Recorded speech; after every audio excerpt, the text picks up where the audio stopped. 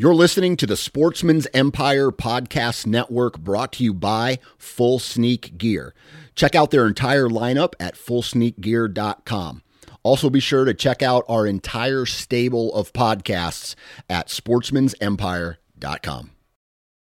Go Wild is a free social community created for and by hunters.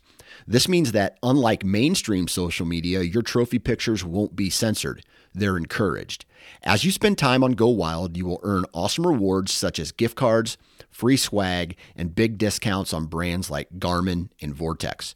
You will even earn $10 just for signing up. Visit downloadgowild.com and sign up today. New from Moultrie Mobile, the Feed Hub offers first-of-its-kind cellular connection and control for nearly any spin cast feeder on the market. When used with the Moultrie Mobile app, you can monitor feed and battery levels, run feeders on demand, receive alerts when feeders are clogged, and remotely adjust feeding times. The Feed Hub is ideal for anyone who maintains feeders. Remove the guesswork and save time by planning feeder maintenance before you drive to your hunting property. For more information, visit moultriemobile.com. Before history is written, it's played. Before it's frozen in time, it's fought one shift at a time. Before it's etched in silver, it's carved in ice. What happens next will last forever. The Stanley Cup Final on ABC and ESPN Plus begins Saturday. With supply chains becoming more complex, you need to stay on top of the latest logistics developments. So if you work with logistics, you need the Beyond the Box podcast from Maersk. It's the easy way to keep up to date with everything from digital disruption in logistics to the need for supply chain resilience in today's market. Find out more and keep ahead of the game with the Beyond the Box podcast on logistics insights at maersk.com/insights.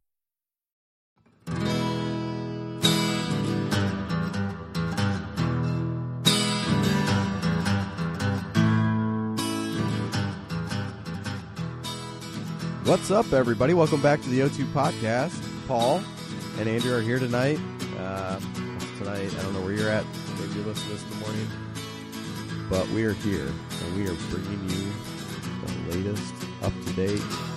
The best damn Ohio podcast that you can get your hands on /years. You heard it here. That's what we are. You heard it here. Turkey killer, coyote killer, boar killer. Oh, well, I guess no turkeys for you. Boar killer, coyote killer, Andrew Muntz, back home from your western swing, man. Yeah, it was quite the trip, and I guess we'll get into that here in a second. The main part of our show is going to be talking about that. Actually, the show we recorded down at camp in Oklahoma. So I will save some of those details, but we'll get into that here in a minute. Let's see. You want to hit the sponsors real quick, Paul? Yeah, man. TimeToGoWild.com. Thanks to those guys for the support of our show. Wonderful social community platform based around hunters and anglers in this country. Andrew, TimeToGoWild.com. You can download it on Apple and/or Android. Find us on there. Search O2, search Paul Campbell. A ton of cool pictures up right now. A ton of people talking about turkey season. All sorts of stuff going on. So Go Wild. You've heard us talk about them. I'm amazed at the number of O2 podcast listeners that reach out to me on Go Wild. It's awesome. Every week. Yeah, it really is. It really is great. Thanks so much for doing that. It means the world to us. So download it. And then pretty soon here on Go Wild, they do have their shopping application. You'll be able to find X-Vision, so another one of our partners. And X-Vision is the thermal night vision optics group, xvisionoptics.com. And binoculars. And binoculars. And regular stuff. Yeah, they got all kinds of stuff there. We'll talk more about it, but I just got back from that trip and used that thermal for some of the most off the wall. I don't want to say off the wall. It sounds bad. New to me. It was new to me hunting, right? Hunting literally all night long. Literally all night long. Something that was never crossed my mind before, but I did it a couple times and it was awesome. not possible without having that TS200 scope and being able to see what was out in front of you in the fields. And so when you were out there, what'd you gear up in first light wise? Because it was warm. Yeah, but then it would get cool when the sun goes down, I'm sure. So first light wise, I when I was in Missouri, it got cold. That night it got cold. So I started off super comfortable. I think I had my Origin hoodie on. I had my Catalyst system. By the end of the night, it was chilly. That was a little bit of a tough one. I probably could have taken another layer with me if I was smart, but I never think that far ahead. I also had no idea I was going to be out till 4 o'clock in the morning hunting. So that did get a little chilly, but for the 90% of that hunt, it was completely comfortable. We were a lot of in and out of the truck, so it was durable and just flexes and all that kind of stuff. So totally on board with that. That was great. Camo didn't really matter out there, Paul, but you'd be happy to hear I was wearing my Spectre. So yeah, boy. And you were also shooting a beautiful AR-10 that you purchased where, Andrew? From Midwest Gunworks. So look at us. Cameron and the boys helped us there to get set up with, it was 6.5 Creedmoor Adams Arms AR-10. Man, that thing shot like a dream. I've never been a great shooter. I think I overthink things. I know I overthink things, and I tend to, I don't know, probably lose accuracy, trigger happy, whatever. It's just the way of my life is. But with that gun, I was more accurate than any other gun I've shot. So shout out to Cameron and the boys for getting us lined up with that. MidwestGunworks.com, Ohio Outdoors 5. Save yourself 5% off of the purchase of gun, ammo, all sorts of crazy stuff on there. Parts, everything. Yes, sir. And then I need to get. Oh, what's that? See, I need to get an AR-10 like you got. Come on. We'll talk about that. I need to do it. Cameron, if you're listening, let's talk. Finally, we've got halfrack.com, and we appreciate those guys and all their support. They got that, what is it called? The Hunter Hanger System. Yep, Hunter Hanger System. Just hung one. I got to put mine up. I've got them downstairs. I'm just trying to find like the perfect spot to hang my archery equipment from. I hung my bow today from it. So as I was unpacking from the trip, I pulled that Hunter Hanger out and screwed it in the wall. Super easy, very classy looking. So lots of other great stuff from those guys, and we look forward to bringing you more information from them. So very good. All right, so let's hit a couple news items real quick, Paul. We got, man. Construction to begin at the Delaware Wildlife Area Shooting Range. So, real quick, they are going to be updating and some of the safety baffles and target positions for their 100-yard lanes up there in Delaware. So that's a nice facility. If you listen and you haven't been up there, check it out. It's beautiful. So it's going to change some of the hours starting April 12th. And this is going to last up for about 12 weeks. Let's see. The new schedule for the Delaware Wildlife Area Shooting Range during the construction period, it will be open Friday, Saturday, and Sunday, 9 to 5. The 100-yard range will remain closed. Looks like the whole range itself will be closed Monday through Thursday, and that includes all shotgun rifle and pistol ranges. The archery range will remain open daily from sunrise to sunset. We've got a couple new wildlife officers. So, Caitlin Perry of Athens has been assigned to Noble County. So, congratulations to Caitlin. And then we've got Officer Nick Oliver of Delaware has been assigned to Champaign County. So, he'll be moving out that way.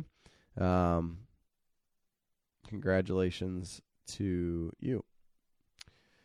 We've got Ohio State Forest bridle trails and APV areas are reopening in April. Looks like the bridle trails reopen on April 1st, and the APV areas will reopen on April 7th. So go ahead and check those out. Make sure if you want more information, check out ODNR's website. This is one, Paul, I think I can actually relate to pretty heavily. Lake Erie continues to have a historic run of excellent fishing. So we talked about this on our show I think we did.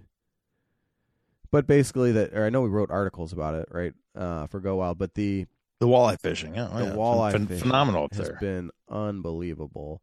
The perch is stable, but the walleye is on fire right now, and it looks like it's going to keep going. So this is something to take into consideration as it's, April 3rd today. We are getting closer to the summer days. It was nice out today. It makes you think about it. Take a look at booking a charter this summer. Get a couple guys, gals, whatever. Go up to the lake. There's great charters up there. Find a place, a captain to take you out and enjoy a few hours out on the water. It might be better now than it's ever been for the walleye fishing. Yeah, definitely. I can't wait to get up there and do some more walleye fishing this summer. I had a blast the 2 or 3 times that I was able to go out last year. Caught some huge smallmouth also. So, man, Lake Erie is a true treat for Ohio outdoor anglers. Absolutely. So, finally, we've got some impressive pups graduating from the ODNR Canine Academy. A group of dogs ready to go to work. And let's see here. 5 pups endured more than 300 hours of training to meet certification standards set by the Ohio Peace Office Training Commission. They've got a little picture here. The graduating class includes Ember, a 1-year-old Dutch Shepherd who will join ODNR Natural Resource Officer Jeremy Berger in patrolling state parks in Northwest Ohio. So, Paul, have you ever had a dog? I know you don't have a dog now, but have you ever had a dog? Yes. All right. 300 hours of training. I can't get my dog to pay attention for 30 seconds, let alone 300 So that's not even the hours. obedience training. That's just the job training that dog has to go through. That's insane. Yeah. I couldn't even do 300 hours worth of training. Right? Oh, man. Hold on a second. I got to figure this out.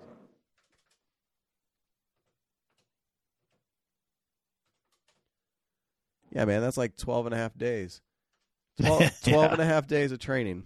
Straight Is that through. what it is? That's what it comes up to be. Good job. Do they have the names of the dogs in the article? Just Ember. Ember, okay. The other 4, they didn't. Okay. If I was naming a dog, there's going to be a cop dog, I would name it like Biscuit or something like that.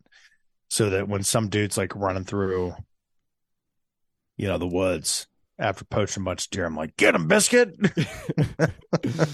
Oh, that's what I want that guy to be like. Did he just say Biscuit? And then just Biscuit just mauls his ass. he goes to prison. They're like, which officer got you? Biscuit. Like, oh, Biscuit, that's mean some bitch right there. He got me too, man. He got me too. Oh God. Oh, Biscuit, cop dog. If you're listening and you know of a cop dog named Biscuit or Buttercup or something like that, please let us know. Tag us in social media posts. Yes. Speaking of that, I did want to give one shout out to Brandon Allen, or maybe it's Alan Brandon, or maybe that's not his name at all, but he gave us a very nice review in which he learned about us on Go Wild. So shout out to you, Brandon. Man. Brandon, thanks for listening. Yep, appreciate it. So, Paul, have you been up to anything out in the great of outdoors? You know what? No, I'm leaving for Alabama Easter night, so that'll be fun. Going to a little turkey hunting down there. Just for like 2 days. That'll be a quick turnaround. We go down. Parker McDonald and I are going to meet up. That'll be awesome. Do some hunting with the Woodhaven fellas. So, I don't know, man. I've just been working and recovering. I was sick as a dog for as soon as I got back, I was sick. I was miserable. So, yeah. But as far as I haven't done anything, I went, hiking with the family the other day. We went to Lobdell Reserve in Alexandria. So that was pretty neat. But yeah, man, hunting wise or scouting wise, no, I haven't done anything. So I'm just ready to get back after turkey hunting. So it's tough. Life gets in the way sometimes of the fun, It does, man. And it's like with deer season, it's such a long season, if you're a bow hunter, it starts September and runs all the way to freaking February. But turkey season, like if you're just hunting Ohio, which I've only just started hunting other states in the last handful of years, regularly hunting other states. it's just a short season. It's 4 weeks, and you want to maximize those 4 weeks. So, yep, got to get what you can. man. Yeah, and there were times when I was on the golf course, or I would be turkey hunting my phone. I look at my phone. There's 40 phone calls. It's just like, why do I even try? Right. So, totally get that. Oh yeah, you do. So, no, man, I'm looking forward to ours. I mean, dude, it's April, man. We are what 19 days. Yep. From opener of here in Ohio. So man, I can't tell you how excited I am for that. So I didn't get any of the draws. So whatever. Neither did I. Yeah, it's a couple buddies got some, so that's cool. Hopefully, if you're listening, you got some, man. I really hope some of our listeners got some. So looking forward to it. Check out my How to Hunt Turkeys podcast. Shameless plug if you want to hear some really cool turkey talk. Do you want to know who pulled a Lake Lasuan? Who? Our old buddy, the Slayer of the Northwest. Oh, B Hall? Gage Hall. Gage Hall. Oh, Gage, I got on X-Pens for you, buddy. You just let me know where you're at. He's ready. So yeah, what a place. All right, so today, let's just talk about this real quick. Our episode this week is coming from the Oklahoma camp. And John Hudspeth, our buddy down there, invited some of us down to do some hog hunting. And you'll hear all about that. Specifically the Oklahoma side of things. It was great. The part you don't hear about, so we were down there. Basically, I think I got down there Thursday. We went out, scouted, and basically took a look at the whole property, which is really cool. It was like a 1,100-acre cattle ranch, working cattle ranch, which added a whole nother level of, I don't want to say difficulty, just different dynamic. Because as you're scrolling throughout the night, you're seeing cows and calves. All these cows have just had calves, so they're smaller calves, and you're trying to decide: is that like a pig? Is that a calf? Is that a coyote? What are we looking at here through the thermal? But I will say the X-Vision optics, there was a couple times where I had to really, if they were far off, I had to really pay attention to what I was always paying attention, but really had to stop and say, a couple extra seconds. Yeah, what are we looking at here? But outside of that, I mean, it was that was really awesome. But you don't hear about Saturday night because the recording we did Saturday midday. And here's what happened Saturday night. Andrew goes out to his blind spot, gets dropped off, and as we were going out, my stomach had kind of been cramping a little bit, and I wasn't really quite sure what it was, but it was about 82 degrees down there, so it was warm. Inside a blind, you didn't really want to have the windows too open because the pigs can smell you pretty well. But I ended up losing my lunch. I think I got food poisoning out of the side of the blind or something. Yes. All of a sudden, I did not care about any scent, smell, vision, anything. I didn't care because I was sick. So my night got cut way short. I ended up going back. I was going to try to stick it out till dark, and eventually I had to call John and say, hey, man, I got to get out of here. And we didn't even get off the property, and I was back on the side of the road tossing cookies. So that wasn't really a fun way to end the trip, and then trying to, get comfortable. And I ended up sleeping on the floor, dry heaving all night, just to get up at 5, 6 o'clock a.m., get going out the door, come back home. Man, what a rough turnaround. That was not the highlight of the trip. So, yeah. But that night, Nick Otto from the Huntivore podcast, he did take a nice boar. So that was exciting for him. And then, I got to see it hanging from the tree when I left the next morning, but I didn't really get to partake in any of that fun stuff. So congratulations to Nick.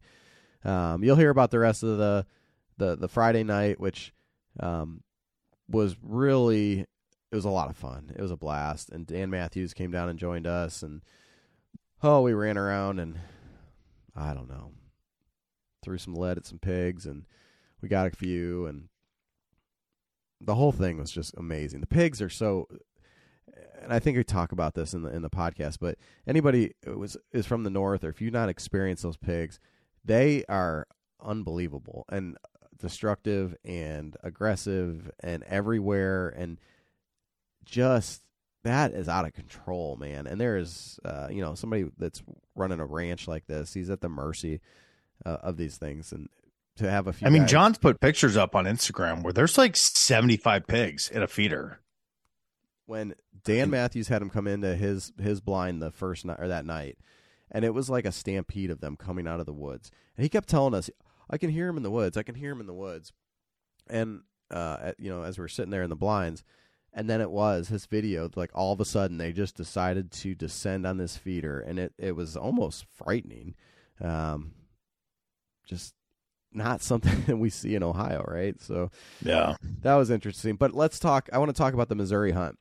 So on my way down, I stopped down and met up with Andy and Micah and Nate from the Missouri Woods and Water podcast, and those guys were gracious enough to take me out for an evening of coyote hunting, which you don't really have to twist their arm because that's their thing, man, and those guys are very good at it. They had some really great connections around, I don't know if it was the county or kind of the area, for properties to go out and call dogs. I had no idea what to expect. Micah let me borrow his suppressor, so that was cool. It was the first time I was ever really shooting a suppressed gun, and it made a world of a difference in the whole big scheme of things. But it was Micah, Andy, and Nate, and I. Nate came down. He'd all the way from Chicago. He had a work meeting, drove like 9 hours, got there right in time to go, hops in the truck, away we go. And the whole thing is really, we left Andy's house. He was gracious, fed us this big steak dinner. I was almost ready to fall asleep after that because my belly was full. But we stop at Casey's General Store, which is Missouri, Illinois type thing. We got a few of them running around Ohio, but we had to caffeinate up, and I wasn't quite sure what to do. But I got a big coffee because that's my thing, and I needed every ounce of it. And we went out to the first property, and they told me going into it, like, we're not going to probably see a ton of dogs because they're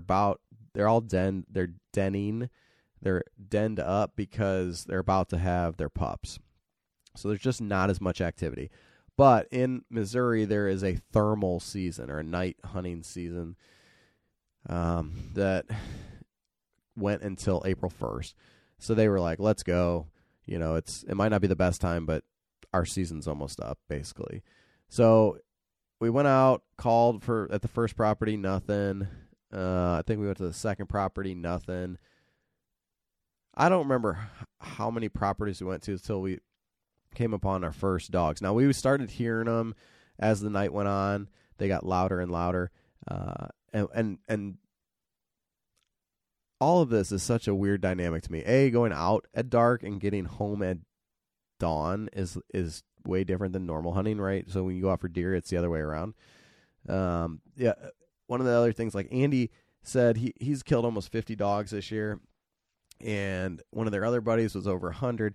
And I'm sitting there thinking, man, if they've killed 150 dogs, then that's crazy. That's incredible. There can't be that many left, right? Nope. That place was loaded. And there might have been more coyotes down in Oklahoma, to be honest with you. But they were out there howling, and you see them, and they were everywhere. But I don't know how long we were at it. Honestly, I thought maybe we'd be at like 3 or 4 properties for the night, and I kind of thought maybe we'd be done by midnight, 1 o'clock in the morning. Nope, we just kept going, man. And he kept going to the next spot. He had all these permissions, and sorry, Andy, I don't know if I'm supposed to say that, but it's what we did. And we get to this one field, we pull up, we get out of the truck, we go walking into the field, and now this whole time they're scanning, and these boys, man, they've got setups. If your wife is listening, you might want to turn this off real quick. We're talking like $10,000 setups, okay? If you add in the gun, the tripods, the thermal, the suppressors, all this kind of stuff, unreal. And I thought bow hunting was expensive, right? To get your bow where you need to be. Not like coyote hunting. So the whole time, you walk up to the field, I'll try to run you through what this looked like. I think Nate had a scanner, but then everybody else, and Micah had one too.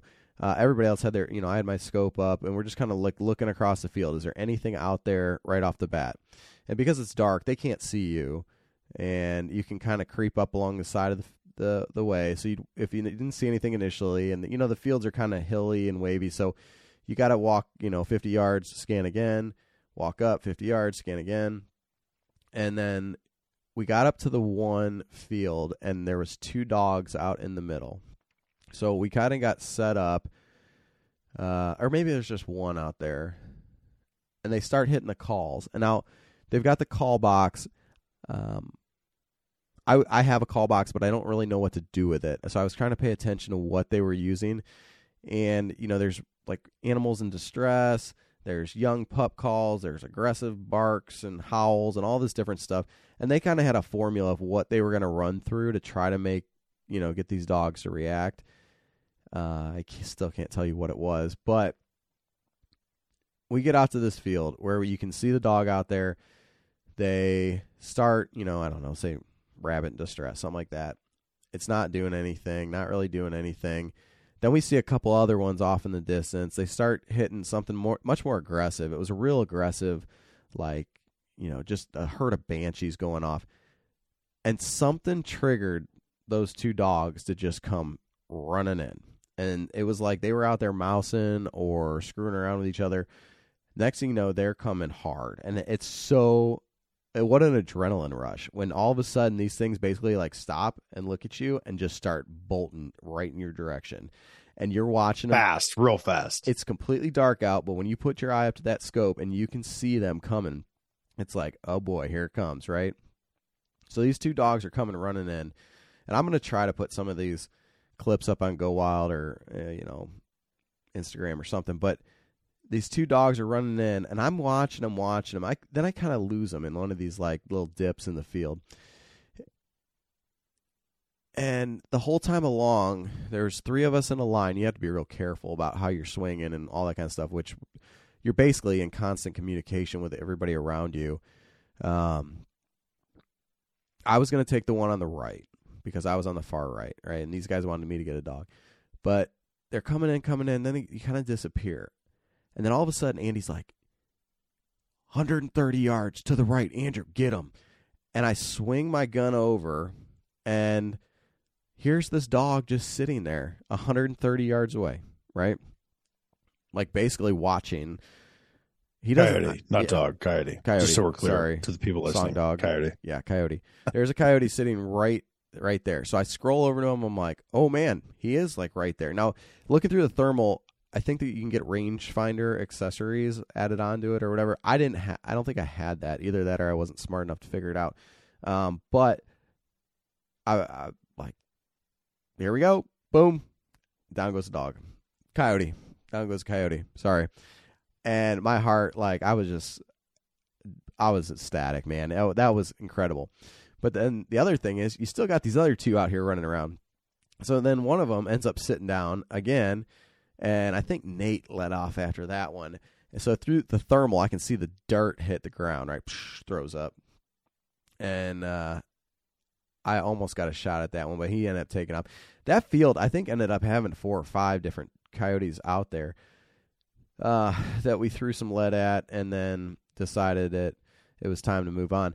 But even at that, as we were walking out, there's still a pack of them howling off in the woods on the far field line. So, I mean, if we'd really wanted to, maybe we could have called them back in, but whatever. As we went on, we had a couple other encounters, no shots. And then there's one point real late in the night. And I think it's probably about 2:45, 3 o'clock at this point. We're sitting at one property, and we hear dogs. I don't know if directionally this is right, but dogs to the south, or coyotes to the south, coyotes to the north. Basically, they both sounded they're about a half mile away, or at least in my brain. So we look at each other like, okay, which direction you want to go, north or south? So we went up the road to the next property to the north. We sat there, kind of in this swale.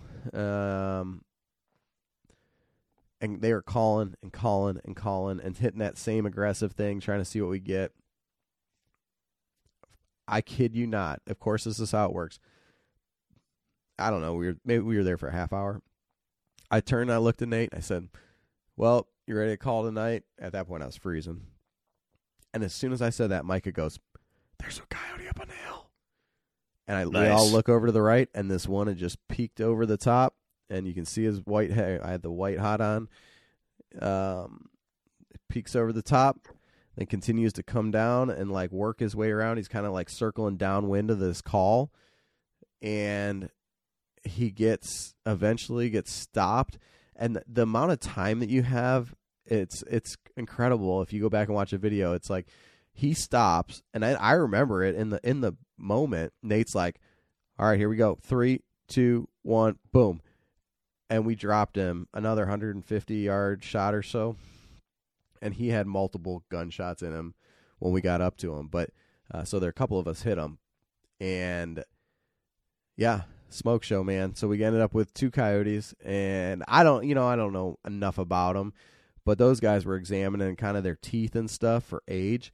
And they said both of these were very, very old males. And looking at the teeth, they're gross, man. Like, they're all whittled down. Whittled down, rotten. Like, they look like they've been fighting for years. So whatever they were calling with that night must have been something to really get the aggressive old males out. And it seemed to work. And especially as the night went on, you know, sometimes, like, at least in the deer woods, you have times of more activity and less activity. Definitely as the night went on, we got more activity going. So we got back about 3:45 or something, I think about 4 o'clock, laid my head down to go to bed. Once we got some pictures taken, but that was an awesome adventure. Man, what an experience. I want to do the night hunting. I really do. I want to try that out. I don't know if summer's a good time just because the crops are up and there's food everywhere. I mean, I don't know. So I'm willing to try. In talking to those guys, they said there's a big lull, right, as they're denning and they have the pups, but there's almost like a light switch turns on in the spring where they all of a sudden they'll be back out and they'll be more aggressive than they've ever been. They start getting real territorial of the pups, and yeah, I learned a lot from just being around them. And I've told you before, I'm kind of I gotta do something to really understand how it works. So that's exactly what I needed, was to get out and see it. And you're like, it's freaking amazing. I'm contemplating going to my backyard tonight. Do it. Send some pictures. I'm still recovering from the lack of sleep. Don't be shooting dachshunds or anything. No. I will not be doing that tonight because I need to get sleep. There you go. Well, good deal, man. I can't wait to listen to the hog hunting podcast, and what a story from the Missouri trip, man. What a group of guys to hunt with. So it was a great crew, and I appreciate Nate, Mike, Andy. Thank you. And yeah, if anybody else wants to hear, if you want to hear more about coyote hunting, those guys have a library of episodes all over the place on that stuff. So yeah, they do. But with that, good stuff. Paul, where can we find us? Instagram is the.o2.podcast. You can find the O2 podcast on Go Wild. Find me, Paul Campbell 322, Paul.turkey season on TikTok. TikTok's been popping off the last couple of weeks. All those turkey videos I've been getting, man. People are loving that. So good stuff. Leave us a review. Appreciate the one we just got. Thank you so much. Brandon. Yeah, man. We love doing the show. Love reaching out when you guys reach out to us. Thank you so much for the support. Really means a ton to us. The02podcast.com. And yeah, if nothing else, Paul, we'll be back next week. We got to do some turkey talking. We do. If you want to hear turkey talk, just search How to Hunt Turkeys. It's my show on the Sportsman's Empire. That's been really good. The episode this week is Alex Rutledge from Missouri, old school turkey hunter. So dude's awesome. Great episode. We'll get some more on here as well. But yeah, man, we'll talk to you soon, and take care, everybody. Appreciate you. See you guys.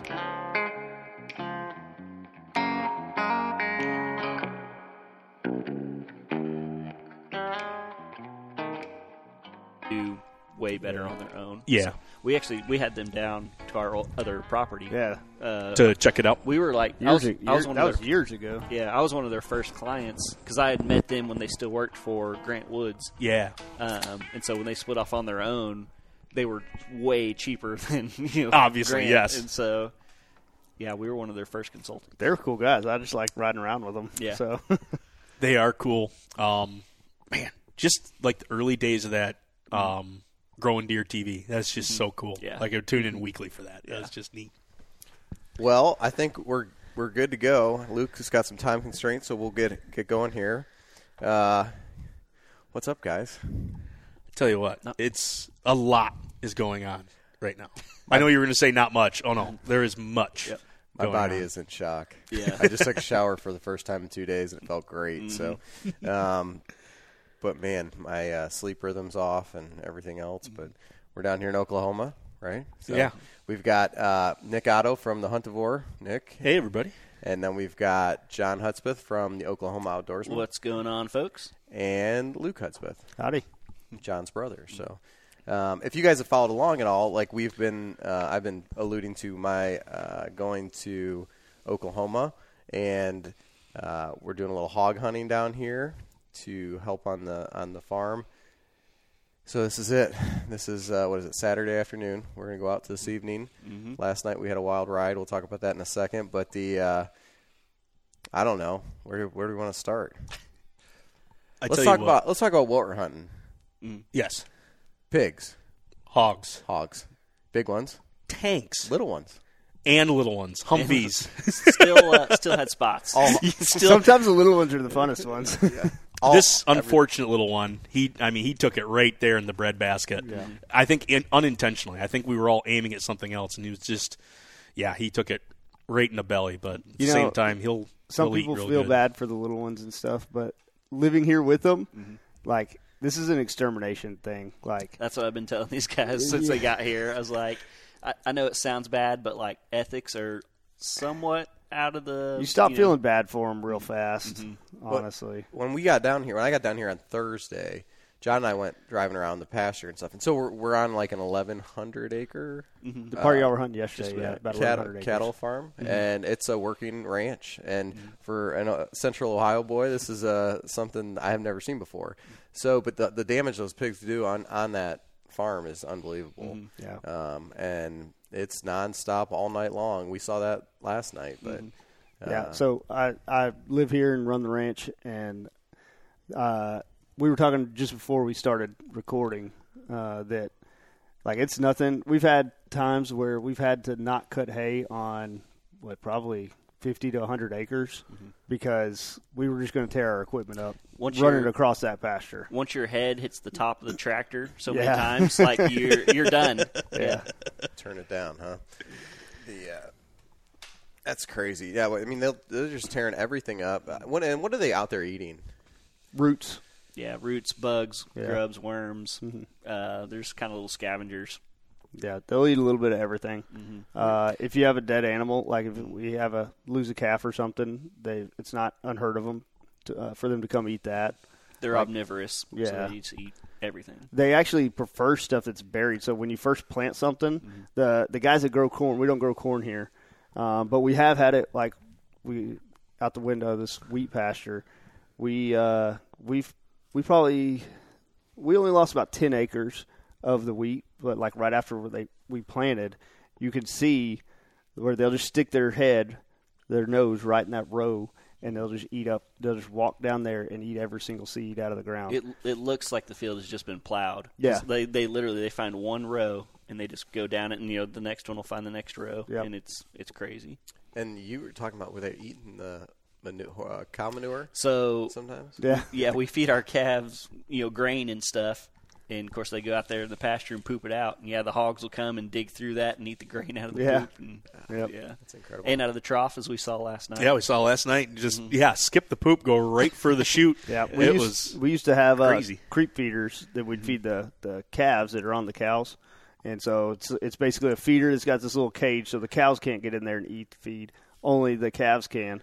We quit doing it because all we were doing was feeding pigs. Like the pigs would just run the calves off, And you want to talk about some easy hunting.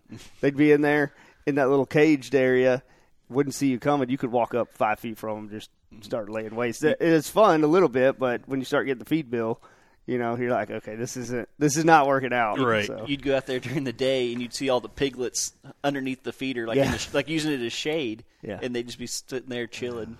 Gosh. The crazy part for me is that I've always heard that pigs are taking over the South, but I didn't really understand to what degree. This is insane. And even Dan was showing us some of the videos from Texas and stuff like that. They're everywhere. And mass herds, and we'll talk about Dan. He had to leave, but his video from last night when they were coming into his pen, it was a stampede of pigs, not just like a couple. Yeah, it's nothing to see groups of 40 or 50. Like that's not uncommon at all. Yeah, and I showed y'all some videos on my phone before we went out yesterday of. I just hold my phone in one spot and you just see a whole line. One a pig, parade, just a parade of them. And last night with the thermal, we saw them coming out of the woods, and it was just like that. And then the video that Dan got, just like that. They just kind of follow in a single file line, come out. Yeah, and y'all had some experience. They're not super easy to kill. Absolutely not. And they're really smart. And I've got stories of just clever things that you've seen them do. But there's so many of them; they're not that hard to hunt. Like we can put you on them like almost any time we want. They're just everywhere. So it was insane. I was going to ask, from a financial standpoint, like how big of an impact does that put on your ranch?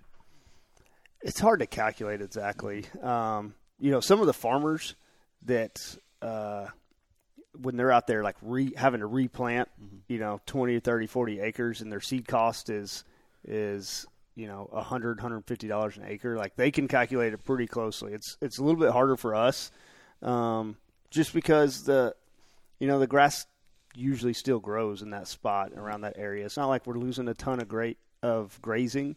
When we have 40 or 50 acres of hay that we can't cut, that's going to be $200-$300 an acre right there. So there definitely is a financial impact. It's just kind of hard to put a firm number on it. But I would say, at least a couple $1,000s a year, and stuff like not being able to do certain things like feed those calves that are nursing with their mamas.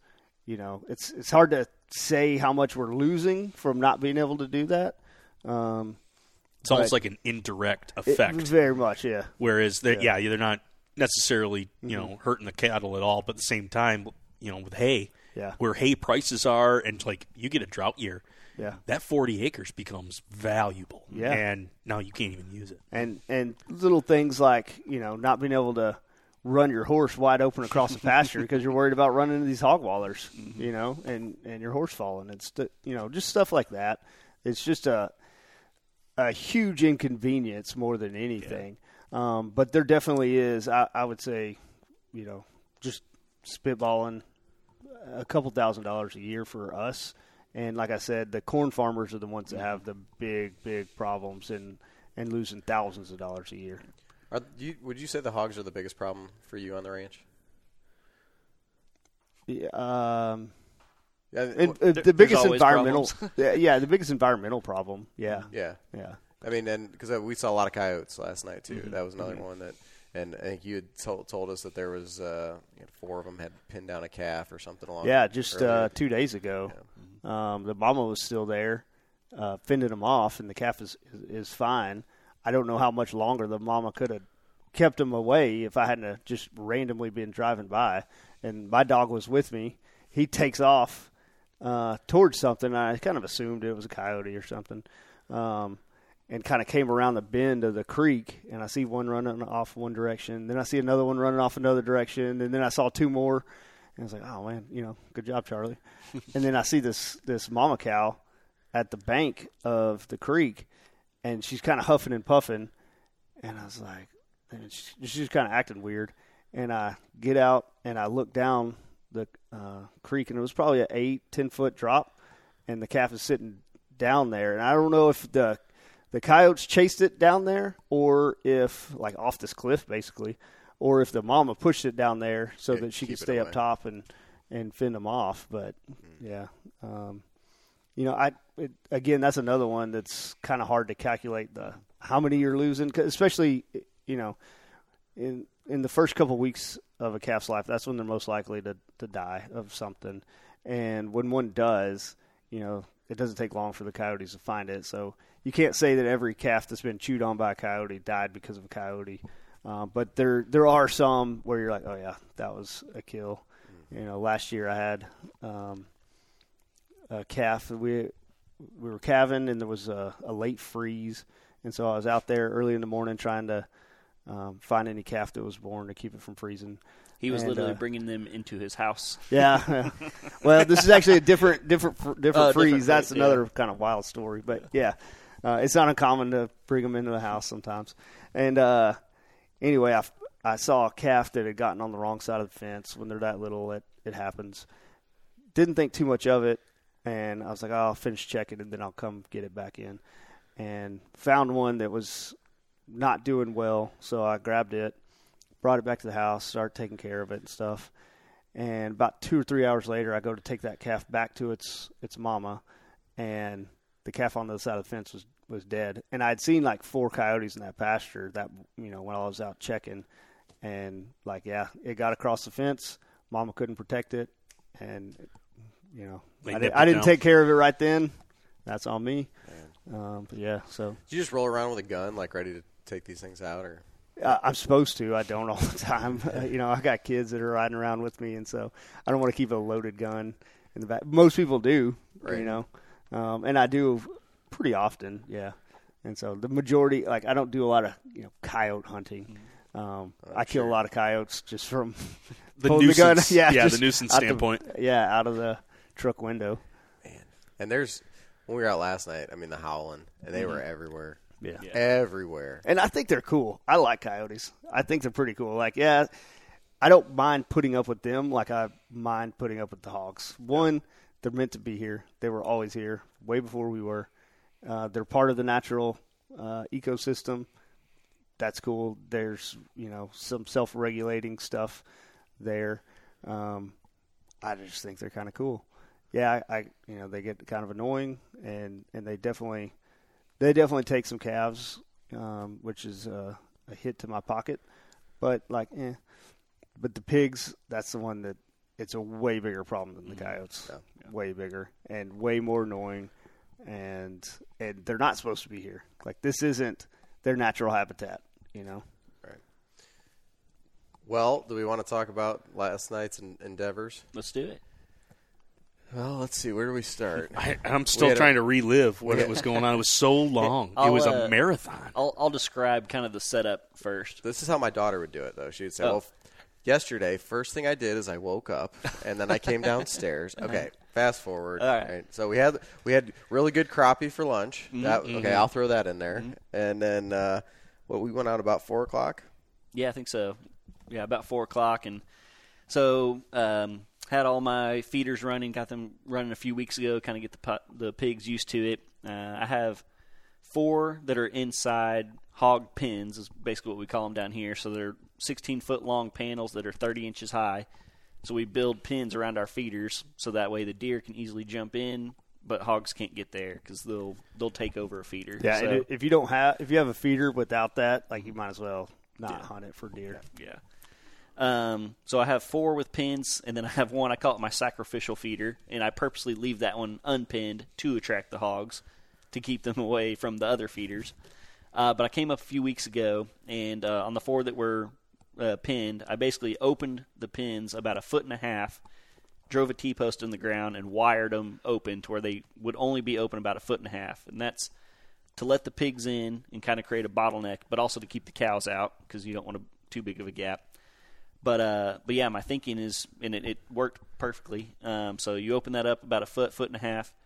The hogs get used to it. They find that door. You let as many of them come into that pen as possible, and then you get one good shot, and then they're going to start scattering. So you get one good shot, and they know where that door is, and that's where they're going to head to. So it basically just creates a little funneling pinch point to where you just lay the hammer down and you just keep shooting at that door. In the Army, we call it the fatal funnel. Yeah. So same thing. Yeah, that's exactly what it was. Yep. And so, yeah, I knew you two guys were coming pretty far in advance, and then Dan kind of last minute decided to come down, which was great. We're referring to Dan Matthews. Yes, Dan Matthews. The nomadic outdoorsman. Yep. Dan Johnson stood us up, so we'll throw that. We'll throw him under the congratulations bus. to him on that next baby. Oh yeah. So basically, about 4:00. The feeders were supposed to go off at 5.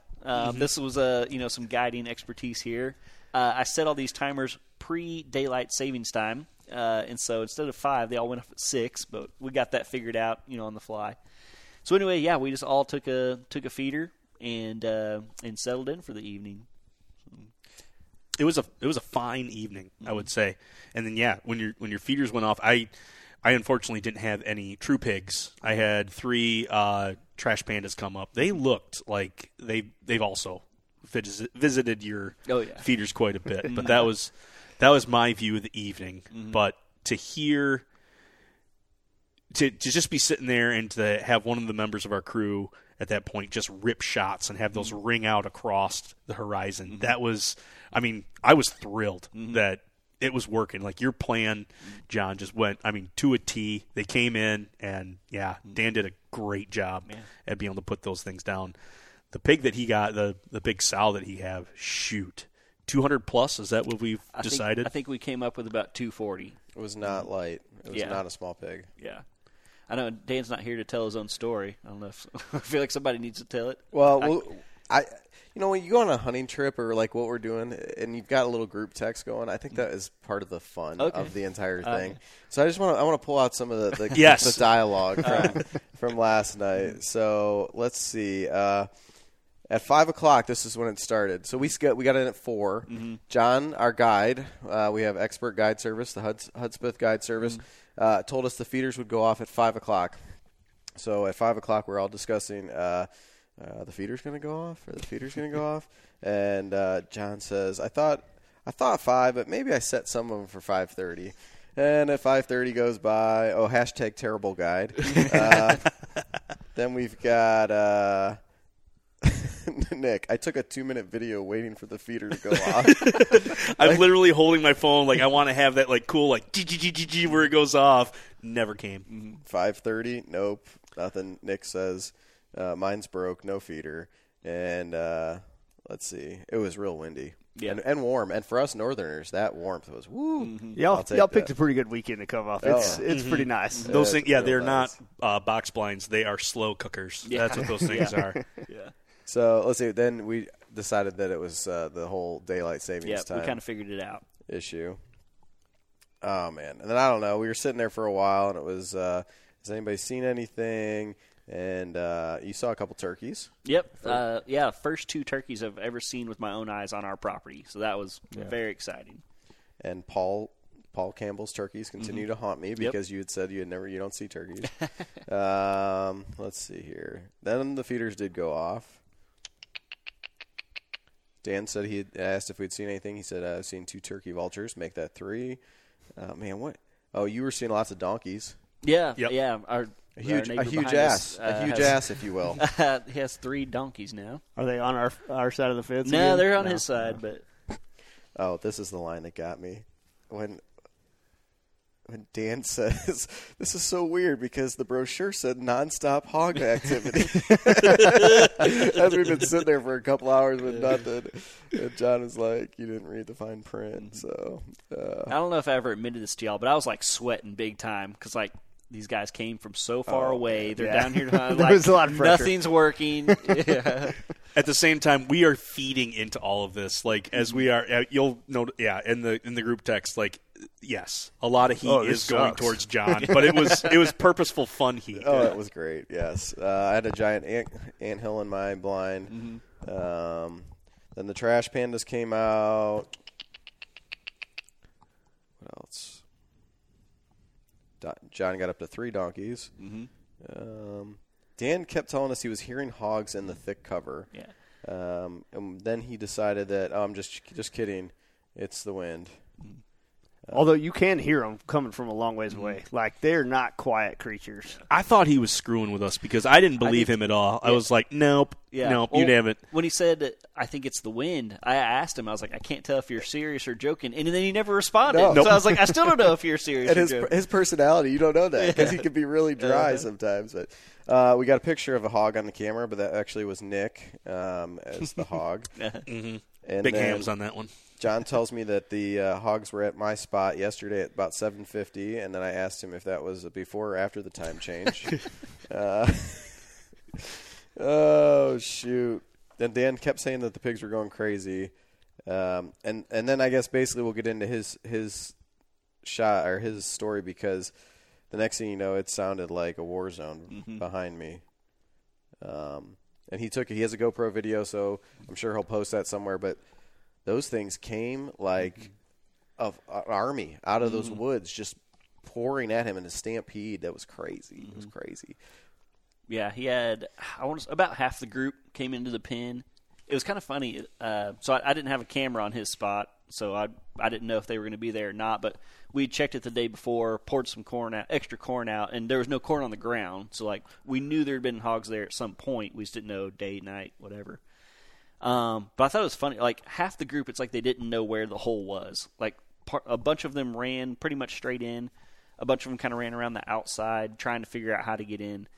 So he had about half the group in there. I'm going to say 8 or 9 probably made it inside. And he was right on top of it. And yes, so I really have this set up for bow hunting. So the feeders, I want to say like 18 yards. So I mean they're right there. But there was one big sow in there and some smaller ones, and that sow caught onto him pretty quick. I think she winded him or something. The wind would have been perfect though, because the blind was west of the feeder, and we had a west wind. With as steady as that wind was too, like whatever scent was at 10 feet, it would have no chance to drop unless it was like 100 yards away. Like I don't care what scent you have, it is gone with as strong as those winds were. I know he's in a blind. They also have pretty dang good eyesight though. Like they're not blind, and so they can see you. So she basically looked straight up at him and started heading for the opening. So he was smart. He kind of knew, that he was afraid. He was afraid she was going to leave and all the small ones were going to follow her. And so he busted her. Well, and just for non-hog hunters, your instructions to us were, the first one.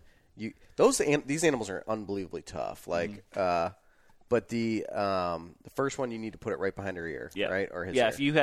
If you could pick your shot, just below the ear. That's where you're going to drop them. Yeah, and so he did, and man, he put a nice shot on that. Oh, it's textbook. And she dropped right there, but all hell broke loose right after that. And she was heading for that. What'd you call it? Funnel. The fatal funnel. The fatal funnel. Yeah. She was heading for the fatal funnel. I think if she could have gotten a few more feet, she could have really put a clot in that. Yeah. But then that's when the fireworks started. Yeah. So he just started unloading, just like I thought. They all started heading for that gate. He dropped a little bitty, not little bitty, but a smaller piglet right in the opening. You can see on the video all the other hogs are like jumping over, trying to get out. One little one kind of didn't figure it out. He ended up getting that one also. A couple hit the tree line and stopped. He got another one. Yeah, he got another one back there. So we ended up finding 4. There's a good chance he probably hit more, but we found 4, which that's pretty darn good. Like I think you had asked me, Andrew, like what would I consider good? If it worked like it was supposed to, kind of in this situation, you had a bunch in there. Like what I would call good as far as numbers. And I said 3. I was like, if you get 3 out of a setup like this, you're probably doing pretty good. So 4, I'm very happy with that. So, and the other thing, those piglets are small. I mean, you got a 240, 50-pound sow, but then you had piglets, and one of those things weigh 20 pounds. They're dense. Yeah. Like, I mean, they're no slouch, but, I mean. 20, 30 pounds. Yeah, 20, 30 pounds of, I want to get out of here. Like, and they're quick. They are very quick. I don't know if it's funny or interesting, but, the big ones, they don't go down easy. The littler ones tended to. We kind of ended up with 3 little piglets out of the bunch last night, and 3 better-sized ones, but you think the smaller target would be harder to hit, but well, I think just in that mass chaos, like where he's shooting at the door, I don't think he was nearly selecting. Yeah. He was just putting his bead right there on body mass. Yeah, you see a black blob and you just pull the trigger. Because they're moving all over the place, and I know we'll get into it in the middle of the night, or a little bit later in the night. but our little ambush setup where we thought we had the advantage turned out that we didn't have any advantage at all, and we were shooting at moving bodies, and we walked away with one. And it's two. Oh, two. That's right, two. We walked away with two. But one of them was little. Oh, he was. I'm so excited for Wilbur. We've got big plans for Wilbur. He picked it up. He's like, "Ooh, I'm going to spatchcock this one." Yeah, it's like a chicken. It'll be good. But I tell you what, like in that moment, like you're just putting your bead on bodies, and like little Wilbur jumped in the way of the whole firefight, and I don't think anybody else saw him. Mm-mm. It was just he happened to be in the way. Yeah. So Dan mowed him down. Mm-hmm. We found a 4. We loaded him up, went and had grabbed dinner real quick, and we came back out. Yep. So now it's dark. We're thermal hunting. We've got 2 thermal setups, and then the other 2 guys are kind of doing what they can to help on that end. But let's see. I guess that first pig I shot at was So we saw the one at the trough, and we're not sure if that's the one you shot or not. Right. We saw that one. So we were. So my thermal can clip on and off my gun, so I take it off and kind of use it as a handheld to scan as we're driving around. We saw one literally eating out of one of the cattle troughs. Tried to get on it, it saw us, spooked off. So we went around, went through a gate into that pasture, and I think we saw a single back on the hill. And then, as we were watching it, we saw some more coming out. So, they're in their little line. Yep, there was another parade that was coming in. Holy smokes! I bet there was 15 in that one. They were probably a good 400 yards away and across a decent-sized creek. And so, as we're sitting there trying to figure out what we're going to do, somebody scanned to the left, and we see a really big boar, and much closer. And so, I'll let you. It's hard to see the depth perception on the thermal stuff, but. Yeah, it was a big boar. And then you and I hopped out, right? We were trying to get you set up, and we were going to do a 3-2-1. I don't know what was happening. I don't think we had his gun. I think I was still holding it. We pulled back because you were set. Yeah. You were ready to go. You were still holding on to the thermal, and it was like, well, what do we do? And it's like, go, Andrew, go. You're set up. You're ready to go. Because at that point, I was just trying to, at that point, I had no thermal. I'm looking into the dark, and I'm literally going off of what people are saying, like what they're seeing. Yeah. Having no thermal when we're doing, lights out and only thermal can kind of stink because, you're just kind of listening to the people talk about it and describe it. I'm painting my own image. Yeah, you're like you're looking that direction, but you don't even know what you're looking at. Unfortunately, we're not big money enough to have a separate thermal for everybody. No, the stupid part was I should have put it on my phone, and somebody could have been watching. I didn't even think about that until after the fact. Mm-hmm. But so there's big boar. I don't know how many yards. We'll say 150, 200 yards. And what I shot three times, I think, and you could hear it smack him. I think you put 4 into it, but it was, you'd hear the crack of you, and then you just hear that thump, thump every time you put a bullet in him. And he just kept on running. Yeah, and at one point, I think you'd hit him at least 2, maybe 3 times. He kind of went behind a cedar tree and then popped out in an opening. And, you could tell he was struggling. And he literally, so I was watching him through mine. Yeah, he sat down. Like, he was hurting bad. And you hit him again, and I just expected him to flop over. And he just got up and kept on trucking. Oh. And, by this time, he's pretty far away. He had dropped down into a little draw. And so we jumped in the truck and drove up there, flew up there, and we spotted him basically right as he was about to head into the thick stuff on the neighbors. So I think you tried to shoot from 1 or 2 more times, but I have no idea how far that was. Yeah. It wasn't happening. Yeah. And what caliber were you shooting? 6.5 Creedmoor. Yeah. So, and I think I have 95 grain bullets. Might be a little bit, especially for a pig that big, might be a little bit light, but that's what most people use, or a lot of guys use the just AR 243. Yeah, 223. Yeah, 223. That works if you're real close. Yeah. When you're hunting them over a feeder or something like that, you can really crank out a lot of rounds. Like you get lucky, basically. But trying to do anything at any kind of distance, like 100 yards, like you need some lead. Yeah. So he got away, and I don't know, where do we go next from there? We had kind of lost track of that group that we had saw, and so we went back around past the house and into the back pastures, hoping to find that group. We didn't find them. We weren't paying attention to them when we started shooting, so we guessed they probably went back into the woods. We headed towards the back. Coyote. You got your coyote. Got the coyote. I was just driving around scanning, and all of a sudden there's a coyote 40 yards from the truck. I think there was two of them, and that was there was interesting two. too, right. because they were right in the middle of the cows. So that's the other thing. When you're scanning the thermal and you're like looking for little white dots, but then all of a sudden there's like a lot of white dots, and then you realize, oh, these are big cows and those are little calves, and don't shoot those because there's a couple things you're not alled to shoot out there. Right. It was deer and cows. Deer and those cows. were off limits. That was my two things. Big time. Right. That was one rule. He had one rule: no deer, no cows. Yeah. Yes. So we went further back towards a pasture we call the cemetery, where Luke here had been plowing the last couple days to level hog ruts mostly. Yeah. And hogs love that fresh turned dirt, so that's why we were headed back there. And I see one lone figure. I actually thought it was a deer at first, but he turned just a little bit, realized it's a hog, and so I was like, "All right, Nick, like your turn." And so this is funny. so I put the thermal on the gun, and I'm holding it just so I can kind of judge distance and stuff. And so I'd walk maybe 15 yards, check, still there. Walk another 15 yards, check, still there. And so we got up to I'm going to say 80-ish yards, and there was a fence between him and us. And so we get up pretty close to that fence.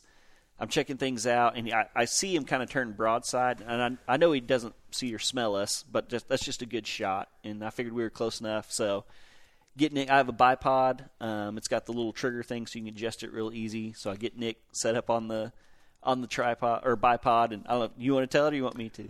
I mean, as you're doing all this, like at one point you did say like, "Hey Nick, I can hear you breathing, man. Yeah. Like you can calm down. We got you." And I was just like, I've never done this before. Like I feel like I'm getting called into the big game right now. Like, you're up, kid. Like, get this done. So I felt the pressure. Again, something completely new. Night hunting is just something I've never had the opportunity to do, and so it was just real exciting. So yeah, get myself back in order. We're creeping up on it. And we were coming up on the fence, and I never even thought about how this was even going to come into play. But set up on the bipod, I'm putting the little electronic cursor, I'm putting that right on the pig, and I'm doing my best to steady that in there. I'm kind of like drawing on my archery training, like, settle yourself down, and I pull that trigger, and I think I send off a great shot. And you hear this, pew! As my bullet connects with a 16th of an inch piece of barbed wire that's just hanging there. So I didn't ask y'all. Do I need to go fix that? I don't know. Did y'all take care of It's that? a top wire. I was good. Yeah, I may have killed one pig on the whole night, and I did kill a barbed wire fence. So that was that was what I got. So the pig kind of looks up, like, "Hey, what was that?" Then takes off. Yeah, it takes off, and then so I'm borrowing a gun from John here, and so like I'm Blaming the guide. Blaming the guide. I should have paid for that Texas guide, this Oklahoma guide. I tell you what. But anyway, I rip out another shot, and then I go to follow up shot, another one, and the gun jams. Because it's not my platform, I'm trying to pull on everything that's on there, and finally John pulls it from me, re-racks, puts it back in my hand, and I think at this point I had dropped the bipod, so I'm now free shooting. I think I got another shot on. Andrew stepped in. He was putting some backup on me, really trying to get this pig to go down, and it didn't slow down. It was just running. Even we got 3 on him. You could hear the thumps. I mean, it was hitting him. Big pig. Yep. Big pig, and I tell you what, when you hit a barbed wire fence, like, that's not a good sound to a pig. So he launches off, and I by no means did I feel like it was a low experience. Like, again, it was just like absorbing knowledge, just trying to figure this stuff out. But to just be able to get on them and have the opportunity was good. But yeah, after a while, it was like frustrating that, man, we were still sitting. At that point, I was still sitting with a goose egg. Not to feel like I was bringing the team down, but it was like, damn. All right, bring in the big gun. Bring it. Where's our trigger, man? Let's get something done. So should we fast forward to the ambush? Yeah, go for it.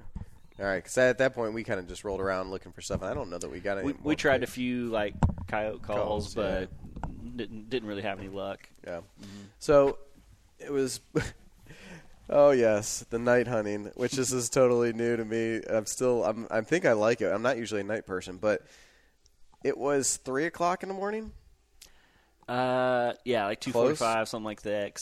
Around 2:30, you could see everybody's momentum was dropping a little bit. Everybody was getting a little tired. I had already cracked a Red Bull. Right. So yeah, it was getting pretty late. We were just about ready to call it. And then your phone goes off that there's hogs at the far back feeder. Yeah, which just for listeners, so this is like almost a mile and a half from the house. Like it's back there. You got to go through like 7 gates, so it's not like you just run back there real quick. It's not an easy mile either because of the gates and the terrain and everything up and down. Yeah, you got to cross a pretty good creek, go up a pretty steep hill. 2 pretty good creeks. Yeah. Yeah, and we were driving your truck. Yep. Because it was actually quieter than the side-by-side and stuff. Had the lights out as much as possible. Anywho, we got them on the camera and the far back feeder, so we drove as far as we could. Then we got out, walked, crept up. We thought we were creeping, at least. We were. And I feel, but Dan even mentioned, like, hey, like, we're not going to get skylined, are we? And I was like, moon's not that bright. They're at the feeder. They've been there for a while. They'd already been there 15, 20 minutes. They were there. They were comfortable. So I felt pretty good about not being seen. The wind was perfect and everything. So we get up to where pretty close. We can see them. Y'all both look through the thermal. And I don't have a thermal at this point. Nick has it. And so I can't really see what's going on, which I think also kind of hurt us. So yeah, y'all look and y'all are both like, holy crap. They're leaving. They're not well, not yet. Well, not yet. Yeah, y'all could just see how many there were. Yeah. Y'all kept there was so many, and it was just they were moving. So many. Yeah, there was just this moving, like this buzz. I don't think we had seen them actually like try to take off at that point, but I was shoot, here we are. We weren't into my food plot yet. We were still where the grass was pretty tall, but there was one decent-sized tree that I wanted to get past because I didn't want y'all to start shooting and that tree get in the way. Well, once we passed that tree, then we're out in the open, and yeah, I guess we got skylined to where we weren't. I mean, there was stuff behind us, but we just got out in the open where they could see us, and all of a sudden I hear y'all like, they're moving. I was like, all right, go for it. And the pig parade back to the deep cover began. Yep.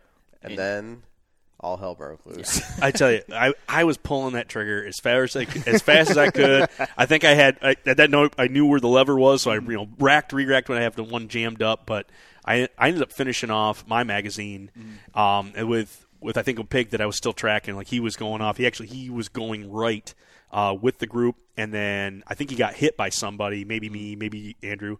But anyway, turned him around, so he's going the other way. It was you and me that killed these pigs. Absolutely, it was not Dan Matthews. No, okay, no. Dan tried. So I had my big flashlight, and I'd given Dan my AR with a red dot, so it's not thermal.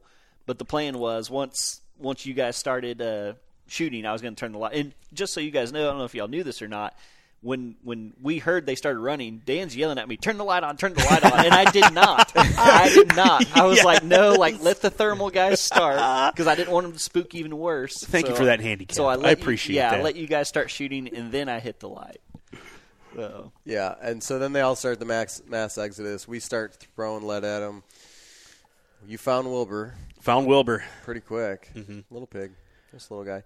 But then we could hear crashing. It's still in the brush. And hindsight, this might be one of the dumbest things I've ever done in my life. I could almost equate it to like John's setup where there's the feeder and there's the pen around it and there's a little doorway and a bunch of pigs go in there that are just like they're just thinking about the corn. They're not thinking about the danger.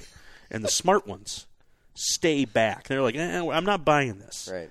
So when a pig crashes through a fence and into this wall. Hellhole. Yes, wall of thorns and things that want to stick you. Two people go through that to go find an injured pig. That we have no idea how big this is. No idea. You have zero information. You are totally blind. There were some brutes in pretty much group crawling too. On their hands and knees. Right. Yeah, and like they can be dangerous. Oh yeah. Yeah. Meanwhile, the two smart ones stayed outside of that fence.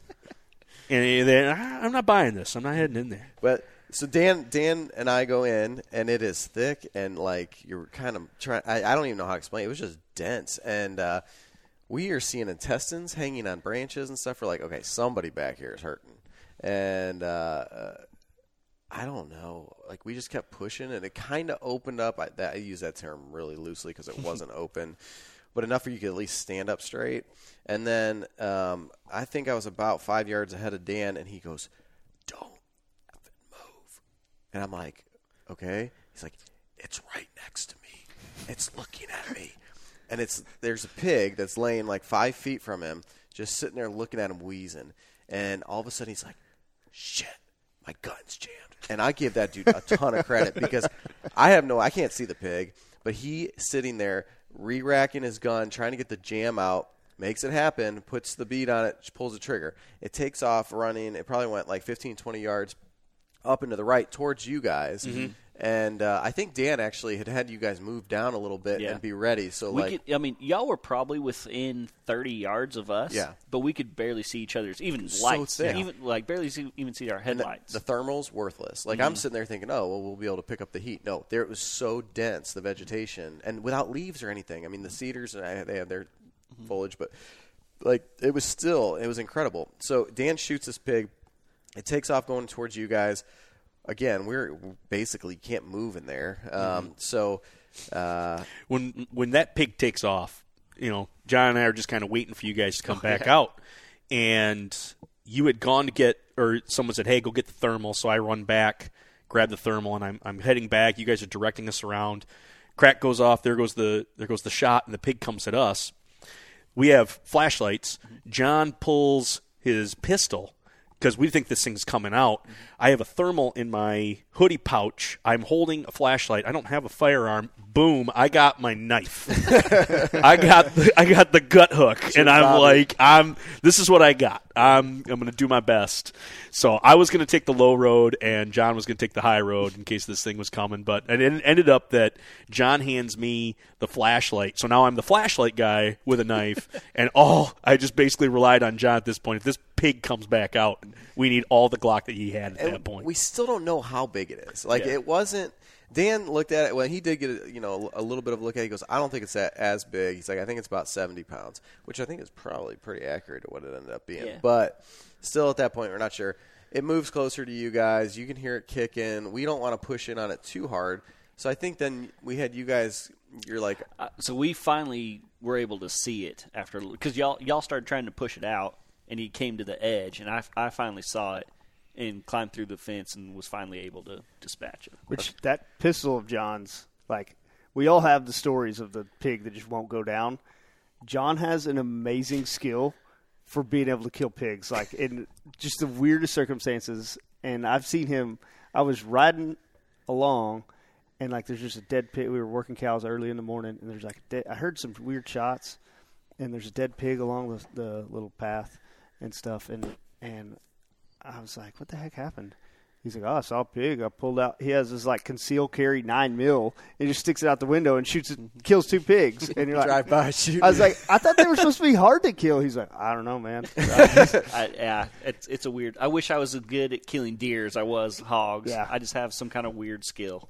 So, at this point, though, that pig had been hit once on the parade out. Mm-hmm. Once Dan shot it in the face, trying to end it right there. It gets to you. You put either 2 or 3. I ended up putting 2 in it, I think. 2. So that I think we ended up with either 4 or 5 shots that took to kill that pig. Yeah, it's a 70-pounder. It wasn't even a 400-pounder. That is a tough freaking animal. Mm-hmm. Mm-hmm. And your shots were point blank, basically. Yeah. I mean, it was insane. That solidified to me how tough these animals were. Of course, my wife was giving me hell this morning. "What do you mean you shot it 4 times and didn't die?" I'm like, look, you don't understand. And for us who never deal with them, you don't until we were butchering them. Then I was like, "Oh, this is why." Oh yeah. Mm-hmm. I am sitting on a number. I was putting my blades onto some steel, trying to bring that blade back up, but a couple of them are just duller than dull now. Getting through that hair and hide is detrimental to any steel that you're putting onto it. Whatever hardness you're putting on, if you got super hard blade, doesn't matter. It's going to roll that thing over. Man, just cutting them things up was hard. Yeah. And then what I was hoping to is trying to get rid of the hair for a number of reasons. We started out by torching them, which is going to be a great story for later. But getting the tip of your blade to go through that hide and then be able to just to slide it up, even to open up and gut them out is a lot of work. Yeah. Yeah, that's no joke. So, Luke, thanks. Appreciate it. Thank you guys.